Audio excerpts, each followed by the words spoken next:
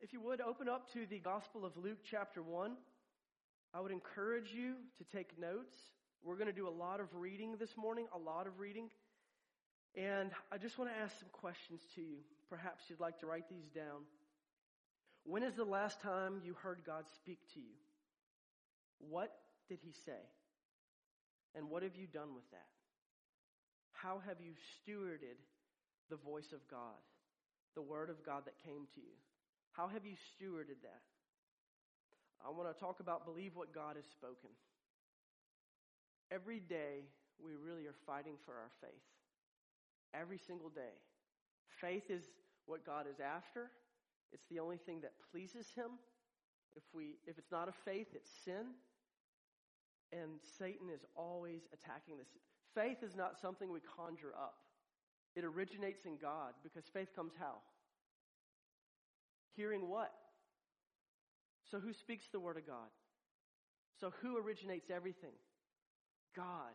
We can only trust and put our faith in what He has said through His word, as well as by His Spirit as He speaks into our lives.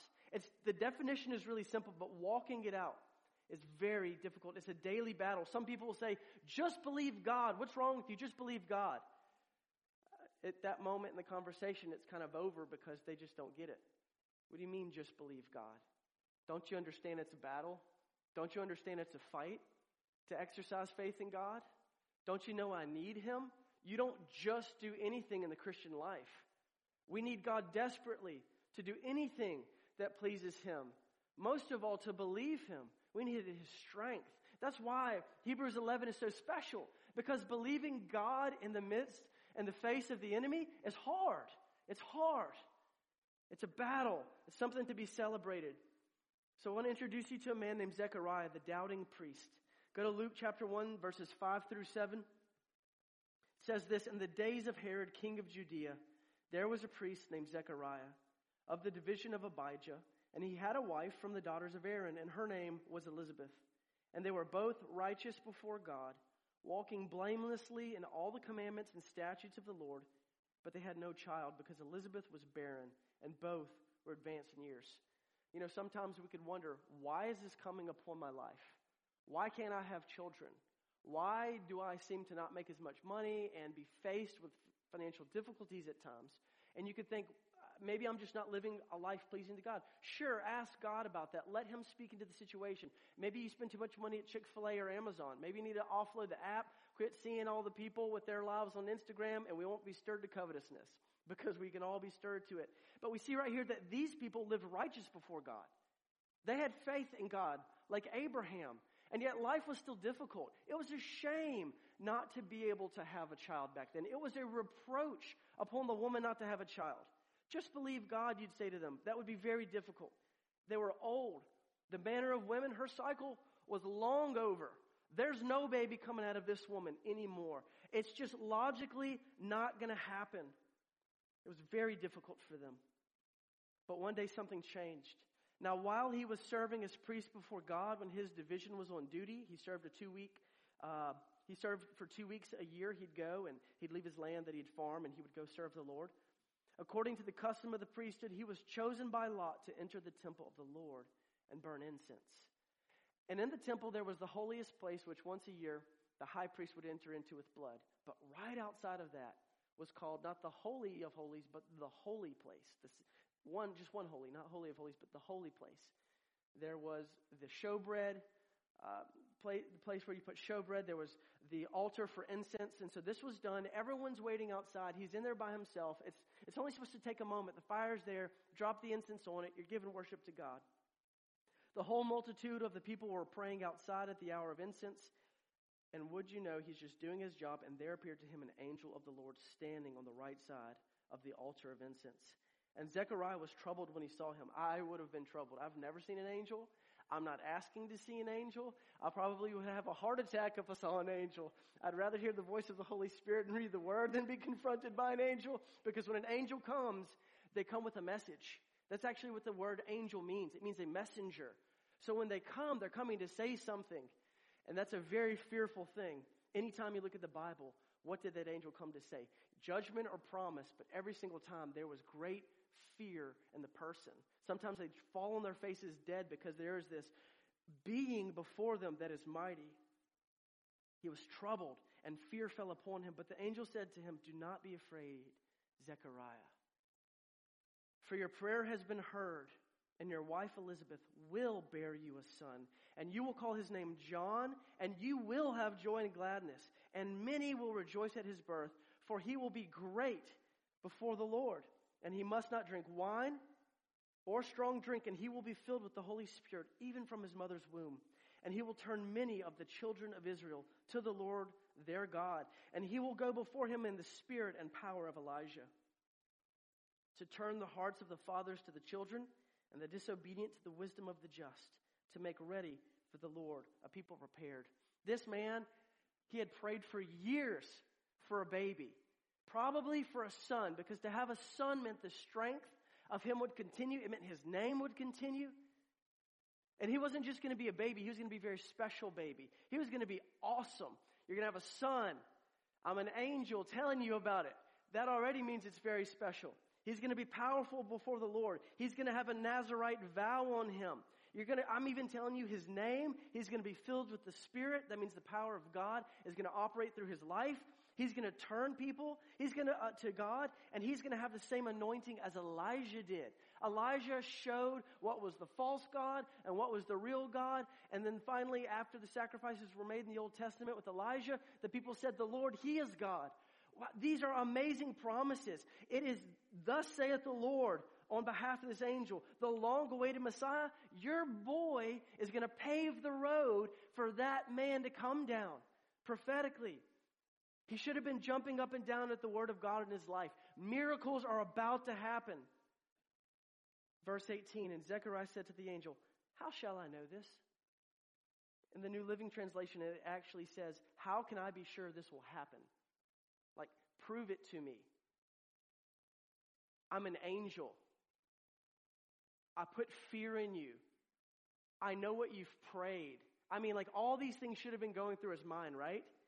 "How can I be sure this will happen? For I am an old man and my wife is advanced in years." Can anyone think of a time in the Old Testament when there was an old man and an old woman and they had a baby? Abraham, right? Yeah, and Zechariah would have been able to read. He would have understood that story. If anyone had believed God that this was possible, he should have. He should have. Which is why a slight judgment comes upon him from God for not believing. And the angel answered him, "You want to know how this is going to happen?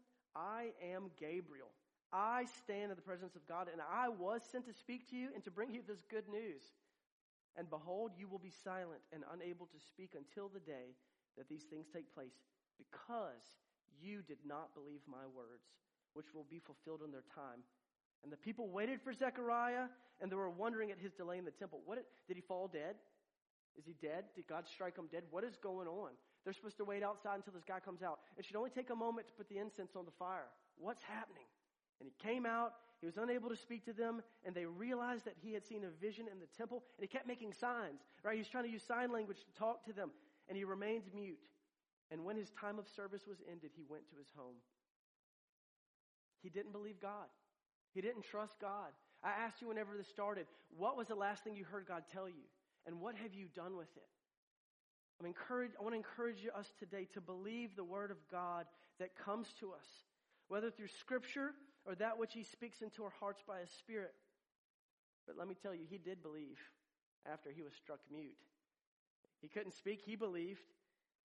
And when he was with his wife and she conceived, for 5 months she kept herself hidden, saying, "Thus the Lord has done for me in the days when he looked on me to take away my reproach."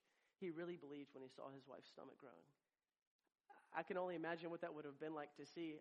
I don't know how old she was, maybe in her 70s, maybe in her 80s, and you see her walking down the street, or perhaps she goes to the market and she has a baby bump. That would be the oddest thing if you really think about that. It seems very special, but whenever you put it in practical terms, it would be like, what in the world is going on here? It was very special. He did not try to keep the word of God to himself when it came to him. Immediately when he came out of the temple, what was he doing? Sign language. There something has happened here. God has spoken to me. You know, old lady, baby in the tummy. Something's going to happen like this. Clearly his wife knew, right? She's pregnant. He can write, though, and I'm sure she can read. So this message of God isn't just hidden somewhere in his heart. He shares it with someone who's very close to him, someone he can trust with the Word of God in his life. He didn't try to walk out the Word of God alone for him. He was a doubting priest when he should have been the person who believed the most. It was Gustavo Rodriguez who was here, our brother from Peru, and this is what he said: the enemy of faith is sight. Zechariah had no reason not to believe God other than the practical. In the 1600s, 1700s, there was something called the Enlightenment. It was spectacular. It was so beneficial for humanity. It was in Western Europe. It was trapped in the Dark Ages. But then people began to realize we can observe nature. We don't have to live under superstitions and bondages, but we can observe nature and from our observations, we can interpret those facts, and then we can apply it to life. Sir Isaac Newton's an example. He was a believer. You know, I don't have anything in my pocket, but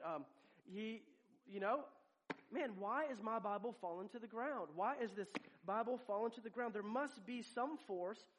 We'll call it gravity. This is a law in nature which God has put there that you cannot deny. Go jump off of a cliff, gravity will get you every single time.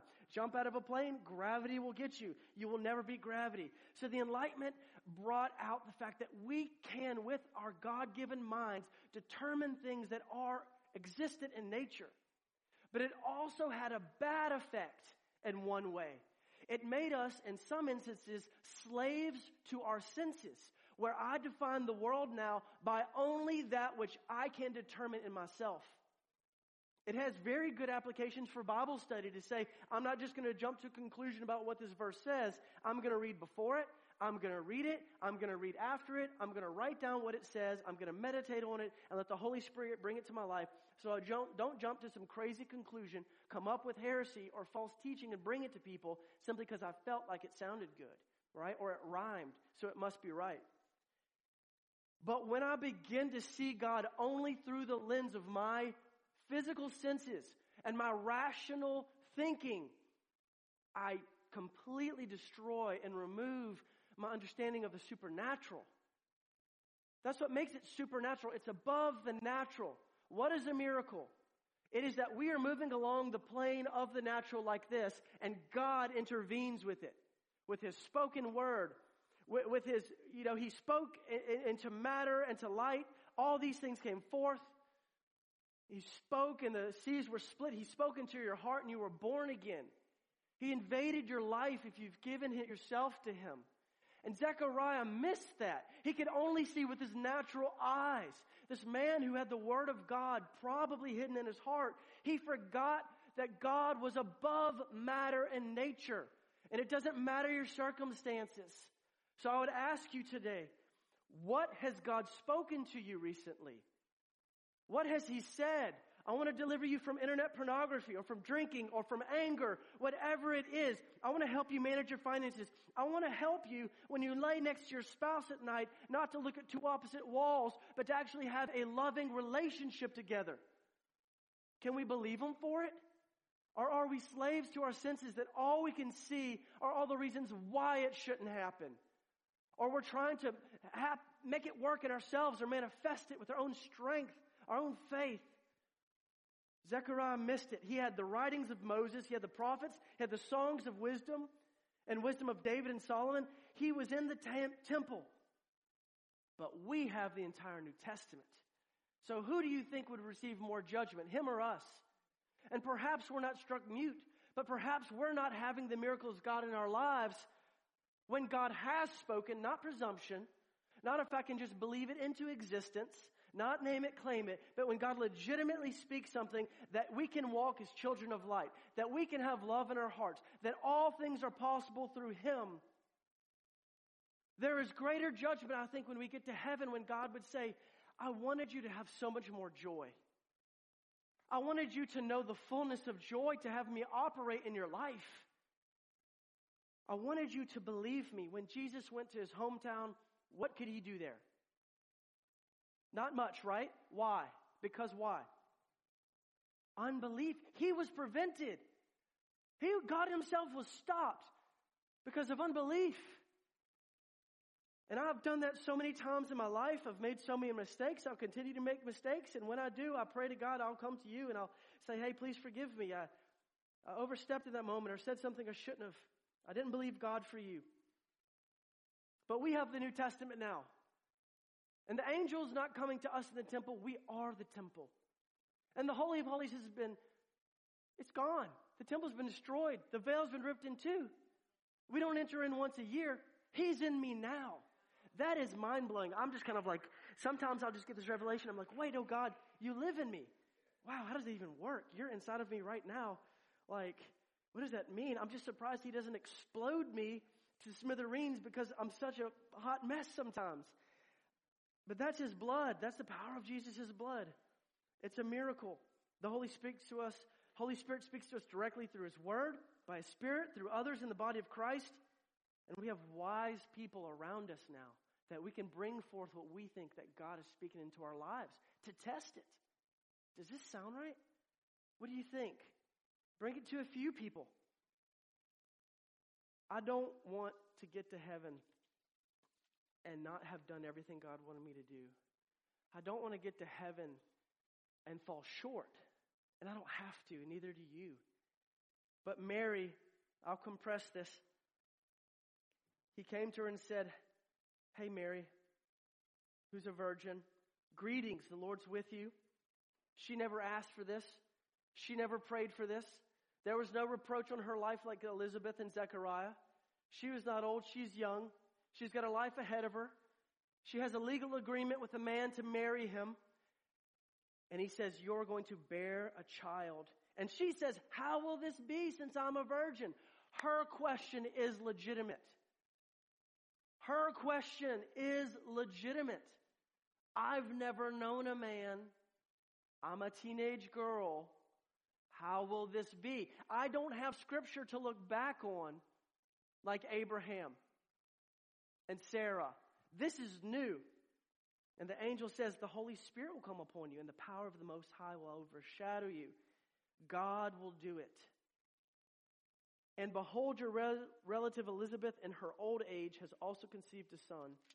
And this is her 6th month for her who is called barren. For nothing will be impossible with God. I believe you. I believe you. She says, I am the servant of the Lord. Let it be to me according to your word. And the angel departed from her. Not only did she believe the impossible for herself, she immediately believed about Elizabeth. Wow. And it was going to cost her everything. It wasn't going to deliver her from reproach. It was going to bring a lifetime of reproach. Don't you remember that Jesus was accused of being a fatherless son? Don't you remember? They said, aren't you basically a son of adultery? God had said, not by might, nor by power, but by my Spirit, says the Lord of hosts. And do you know who said that? Do you know the man's name who said those words? The prophet Zechariah. And the man, the priest named Zechariah, failed to believe, perhaps his namesake, that it's not by might, it's not by your power, but by my Spirit, says the Lord of hosts. Nothing will be impossible with God. And when Mary, guess what she did with the word of God? Immediately after that, where did she go? To see Elizabeth. The one person she knew was safe. Because the angel told her Elizabeth is having a miracle too. And that's your relative. 2nd, 3rd, 4th, some kind of a cousin. Somehow they're related. So she goes and she doesn't hide the word of God. She brings what happened to her to someone that she knows is safe. And immediately she's met there. Mary doesn't have to say a word. Elizabeth just starts saying, blessed is the mother of my Lord. For immediately when you came, the babe leapt within my womb. Immediately God confirmed it. This is real, Mary. This is real. It's of God. Here's confirmation. She believed God. So again, what do you believe in God for? What has He said? Reflect on the scriptures. Is it biblical? What you believe God's spoken into your life? Have you even heard God speak to you lately? Have you cleared away the stuff, as it were? Put the cell phone away for 15 or 20 minutes Have you opened the Word of God and let Him talk to you? When's the last time that we read a chapter, or maybe even more than just read a chapter, when that verse jumped out to us, we said, okay, God, I want to meditate on this verse for a little bit. When was the last time we allowed God to speak to us? The problem was never with the seed that was sown, Jesus said in the parable. The difference was what? The kind of soil it was. He performed miracle after miracle. He fed the multitudes twice. And then in a storm, his disciples didn't believe him. He said, how are you so hard-hearted? Don't you understand? But their ears were dull and their hearts were dull. So perhaps what we need to ask for is, God, give me a heart that receives your word and ears that can hear. I'm the one dull. You're trying to talk to me all the time. I just can't hear for some reason. And you know what he'll do? He'll come in and he'll soften. He'll clean out your ears spiritually. And if we'll make the room, he'll speak to us. You cannot live with the Holy Spirit and the Bible and be okay alone. One of the greatest lies of Satan is this: you have your personal relationship with God in your own prayer closet and you're good. That is a lie. It goes against all of Scripture. We need each other desperately. This prayer closet Christianity has to go. And I don't mean prayer closet in the way of you have a prayer closet. That's very biblical. What I mean is this hyper supposed spiritual idea of I'm going to go spend 8 hours away. Jesus got away with his Father, but then what did he do immediately after? Who was he with? People all day long. Our light is supposed to be a light set on a hill. We are supposed to live before others, and we are not supposed to be alone. We are a body. If you think you're getting words from God and you're okay alone, you're missing out all the fullness of joy you could have when that brother or sister says, hallelujah, God did speak to you. Oh my goodness, God's been showing me the same thing. Absolutely. You know, there's this business idea, and it applies to Scripture too. If you want to go fast, go alone. But if you want to go far, go with a team. If you really want to go far, everywhere Paul went, he was surrounded by a team. How do you think the book of Acts was written? Luke was there all the time. Demas was there for a while. All these other people, Titus, Timothy, he had this group of people around him. Even Paul, filled miraculously with the Holy Spirit. All of these wonderful things. Do you know what he did? He got stopped several times by the Holy Spirit trying to go to the main cities. That was his path. That was his method. He'd go to the main city in a region. He'd go and preach there because all the farmers and everybody's coming in there. All the traders are coming in there. He'd find the public square. He'd find where people were. He'd minister because he knew if I could minister in the big city, it'll go out from there. So he's trying to do that. He's trying to do the methods that God has shown him to do, the best way to reach the world for Jesus. And he gets stopped and stopped and stopped. And finally, God gives him a word. A vision appeared to Paul in the night. A man of Macedonia was standing there urging him and saying, come over to Macedonia and help us. But he submitted it to the team he was with. He didn't just go on his own. He opened up to those that God had placed around him. And when Paul had seen the vision immediately, we sought to go into Macedonia, concluding that God had called us to preach the gospel. We went, we sought to go, and we concluded. That means he opened his mouth and said, guys, y'all, I think I know why God keeps stopping us. I had this dream last night. I had this vision.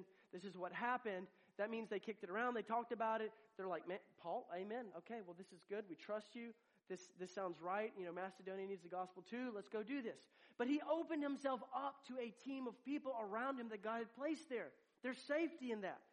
There's safety in that. I have been so confronted by Proverbs. This last scripture, it says, well, first I want to make this comment. You're not less holy. Please listen. You are not less of a Christian. You are not less spiritual. You are not less holy for opening up and asking for advice from other people. Let's dispel that where we would have this fear of like, oh, if I submit it to you and you don't like it and you say it, well, that might reveal something in me that just doesn't want to hear that it's not from God. And I'm self-convinced and I don't want to let it be tested. it's good to have people in your life who may disagree with you. Not people who are always kind of like, you're a weirdo. I don't believe in that. Don't talk to those people. Talk to the people God's placed around you and the body He's placed you in that are spiritual. It says in Proverbs 24, 3-7, by wisdom a house is built, and by understanding it is established. By knowledge the rooms are filled with all precious and pleasant riches. A wise man is full of strength, and a man of knowledge enhances his might. How? For by wise guidance you can wage your war, and in abundance of counselors there is victory. Wisdom is too high for a fool, and the gate he does not open his mouth.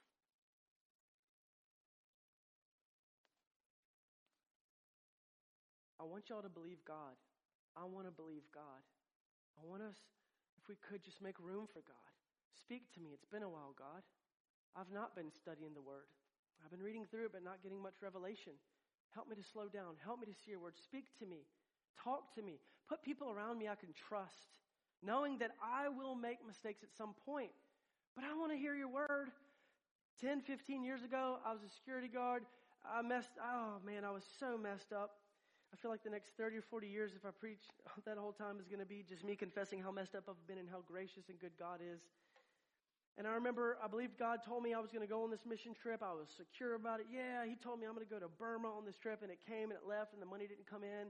And I just said to God, I don't want to hear this stuff anymore. I'm so frustrated, God. I feel like I'm hearing your voice, and I keep making these mistakes, and I can't discern the difference anymore.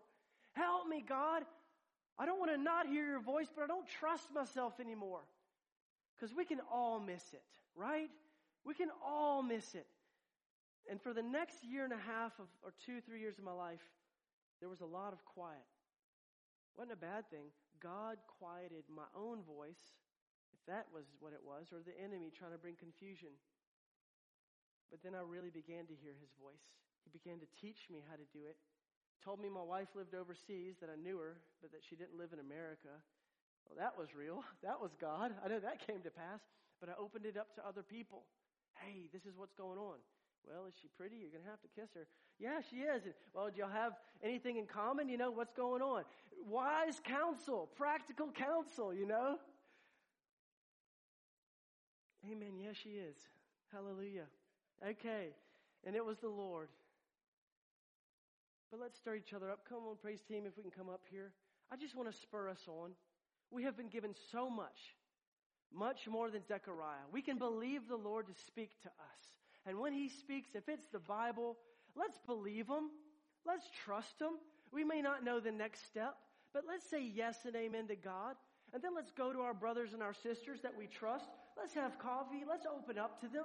Let's walk in victory. Let's walk in joy. Let's get to heaven and hear God say, well done, good and faithful servant.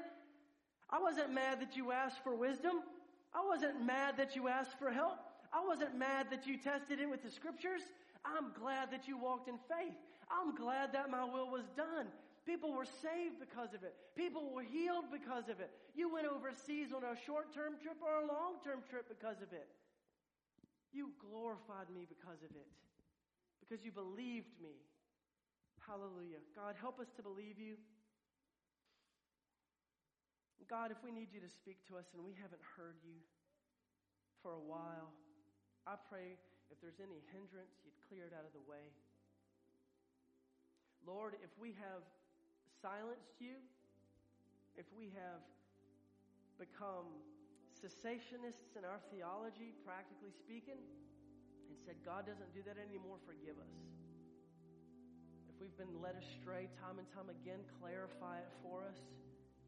And if we shut ourselves off from others, surround us by the best kind of people. The people who are imperfect and make mistakes like us, but have a relationship with Jesus too. Who can help us and let us know the joy of walking in freedom, hearing and obeying you.